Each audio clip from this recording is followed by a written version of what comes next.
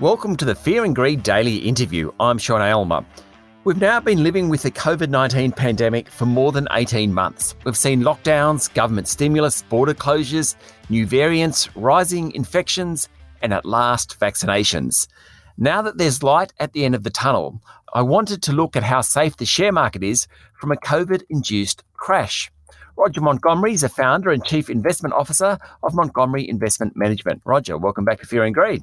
Oh, pleasure to be with you, Sean. With the vaccination rate increasing every day, can we be more confident that a COVID crash is in the rear vision mirror?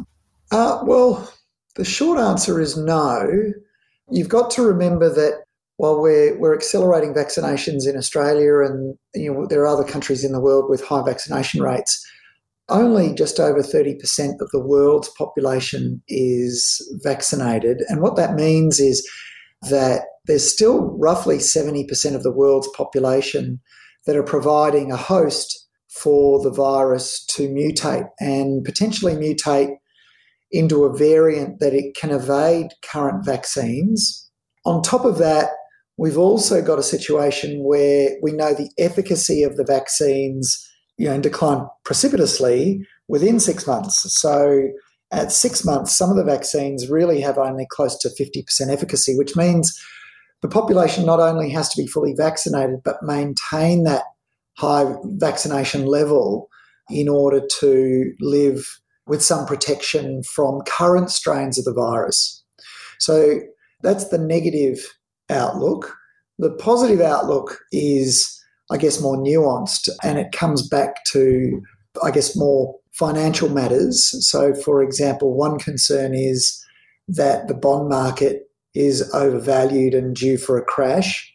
My response to that is that if you look at US bond rates, they are, even at current rates, much more attractive than the negative rates on offer from Japan and Europe. Yep. And so there's a positive arbitrage or positive attraction to US bonds that would potentially prevent a crash. The other argument is to do with the short end of the yield curve, and that is that the US Federal Reserve and the RBA might raise rates. Well, today we had Governor Lowe, Philip Lowe from the RBA, indicate that the very patchy nature of the recovery in Australia means that rates aren't likely to rise until 2024. In the United States, the Fed could raise rates 4 times and you would still have negative real rates. And with negative real rates, that makes equities much more attractive. So there's a lot of reasons to believe that the arguments for a crash, are weak. They're not strong. Yeah. And the other thing I'd say is that crashes usually occur when something unexpected happens. So none of the scenarios that I've talked to you about are new to the market. And so, I don't think there's a reason to expect a crash imminently. So I just kind of question you a little bit more on that. It's the World Health Organization argument that the rich countries are vaccinated, the poor countries aren't vaccinated. And so exactly what you just said, unless everyone is vaccinated, you have a high chance of mutations, which could basically avoid vaccines. I mean, they work their way around it. Yeah, that's right. Yeah. Is that not a sort of black swan event? Is that not something out of the ordinary? Sure, that scenario would be, but at this stage, we're aware of some variants that exist already. There's another variant in South Africa, for example, that spread to other countries in Africa. But at the moment, it's not considered a variant of concern and not even a variant of interest. So you get a lot of variants that develop, and we've captured, I think we're heading towards 100 different variants now. And correct me if I'm wrong on that stat, but we've had a lot of variants and many of them amount to nothing. Yeah. So it's only if they're more communicable or more aggressive and they start spreading that they become a variant of interest or a variant of concern. And at the moment, that's not the case. Look, if it transpired, we could get another correction, particularly if the market started to think that it's going to send us back to square one. And if it is a variant that evades current vaccines, so not only is it more transmissible or more aggressive, but the current crop of vaccines don't do anything to protect you from it, that would be a black swan that would cause another market correction. And a bigger one than the first one, arguably, because in many sectors of the market valuations are more stretched than they were before the first COVID outbreak. Okay, but on all probability, that's less likely than the market continuing. Well, it may not necessarily rise strongly, but it shouldn't tumble too hard. Well, I think it pays investors to be optimists, right? I'm a glass half full guy, so Yep. I will, put a gun to my head and force me to choose. I'm going to choose that we'll get through this. Yep. Stay with me, Roger. We'll be back in a minute.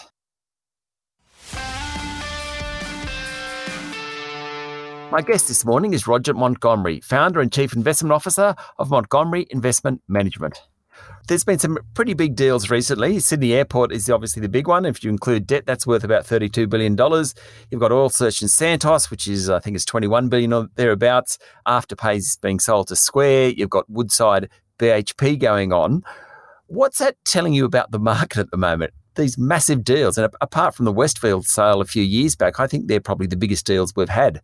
Yeah, so I wrote about this 2 years ago and actually in the Australian and said that this was going to happen. And then in November last year and in February this year, I again forecast that we'd see a huge wave of M&A or mergers and acquisitions activity. And the reason I said that and the reason I expected it would happen is, number one, interest rates are very, very low. And in that environment, money's cheap. Yeah. Number two, the higher the market goes, the greater the risk of some sort of setback, which doesn't matter how big that setback is, but it crimps your returns. And so what I expected would happen is that as the market went higher, professional investors, particularly pension funds, would want to increase their weighting to a less volatile asset class. Yeah, right. And that less volatile asset class is in the alternative space is private equity and unlisted businesses. And so you've seen, for example, the Future Fund raise to about 17.5% their allocation to unlisted businesses or private equity and venture capital. And, you can come up with all sorts of fancy excuses for why they're doing it. But the bottom line is those assets aren't marked to market. So they're not priced on a daily basis. So they show much smoother returns. So in the event of a market crash, you don't participate in that crash because your valuations are based on the last capital raising amount. And provided you're invested in reasonably solid businesses or exciting businesses that people are attracted to, every time they raise money, it's at a higher amount. So you can look like your portfolio is rising, even though arguably the business isn't making a profit. It's not really worth anything. But because other people are willing to pay more for it, it just keeps going up. Because of that lack of mark to market, you're not marking those assets every day to a market price, they look less volatile. So that would make them more attractive to pension funds. And then the third reason is that, all around the world, investors, maybe not so much in Australia, but in Europe particularly, investors are getting very, very low returns, negative returns in some cases. And so the pension funds that they invest in are very happy with a 2% return or a 2.5% return because it's a downside better than zero or a negative return. Yep. And here in Australia, we've got reasonably stable businesses. They're not particularly exciting, but they're stable. They're even growing slightly, and they're priced on an earnings yield of 4 or 4.5%. Well, a pension fund could pay double for that business and still give its members a 2.5% return. Yeah. And that's still very attractive. And so that means that a lot of our listed businesses are attractive to pension funds and super funds because of those stable incomes and the relatively attractive earnings yield compared to what they can offer their members from other investments and what their members are receiving elsewhere. Is that a good thing, the power of those pension funds? Well, it's, to the extent, it's a good question because it's a difficult one to answer. To the extent that they're offering their members a better return or a better yield, yeah. Yes, and if they take these businesses private, they're no longer listed. They only care about the operating performance of the business. They don't care about what the share market's doing. So it sort of smooths out returns from a capital perspective for their members, and they're getting a reliable income stream. Yep, fair enough. If they wanted to then sell that business in the future, that might be a risky proposition because they might not get the same price. Yeah. But if they're holding it to maturity, inverted commas, they're holding it forever, and the business has a sustainable business model, then it's fine. Just while I've got you, I do just want to talk about the oil and gas industry for a moment. So Oil Search and Santos are merging, and Kevin Gallagher, the boss of Santos, who will be in charge of the new entity, he actually said they needed size so that they can transition to a cleaner company. BHP's Oil and Gas and Woodside coming together. Yesterday, BHP's annual report came out and talked about the cost of stranded assets and put a value on that. That oil and gas, notwithstanding oil prices being pretty high and gas prices are through the roof, you're still not seeing that in the valuations of those companies. Is it that investors are worried that if they invest in some of these stocks, they end up owning assets which eventually are stranded? Well, if you believe that the ESG or environmental social governance investing tidal wave is permanent, then yes, there is a risk that these are businesses nobody wants, and therefore their valuations drop. But in the case of Australian listed oil producers or oil explorers and so forth, there come capital expenditure. There's a lot of CapEx needed to maintain and upgrade the asset base. And so I think that's a primary reason why a recovery in the oil price, albeit from temporary negative prices, that's why we've not seen the share prices for these businesses as highly correlated as you would normally expect. They just come capital expenditure. Okay, so potentially it could be a rough couple of years, but there's still a future for some of these companies if they can invest that money. Yeah, I mean, look at what's happening with BHP. You have a situation where they're selling some assets, and even that's not good enough for some investors. Some investors are actually calling for BHP to mothball these things or shut them down, decommission them. Selling them to somebody else doesn't solve the environmental problem. It just permits somebody else to someone else's problem. Produce that issue. Yep. So, this ESG movement, it's already gained a lot of traction, and I think there's merit in a lot of the ESG movement. I think some of the arguments are difficult to answer, and that's why I'm sort of sounding a little bit circumspect. Yeah. And that's because, for example, I know that my clients would not want me to invest in a gun manufacturer, a weapons manufacturer.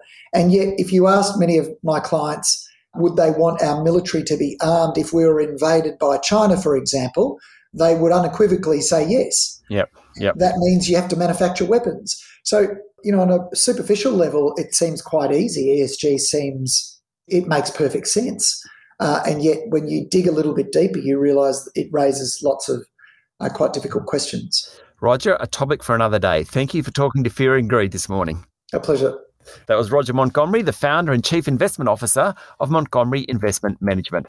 This is the Fear and Greed Daily Interview. Join me every morning for the full Fear and Greed podcast with all the business news you need to know. I'm Sean Aylmer. Enjoy your day.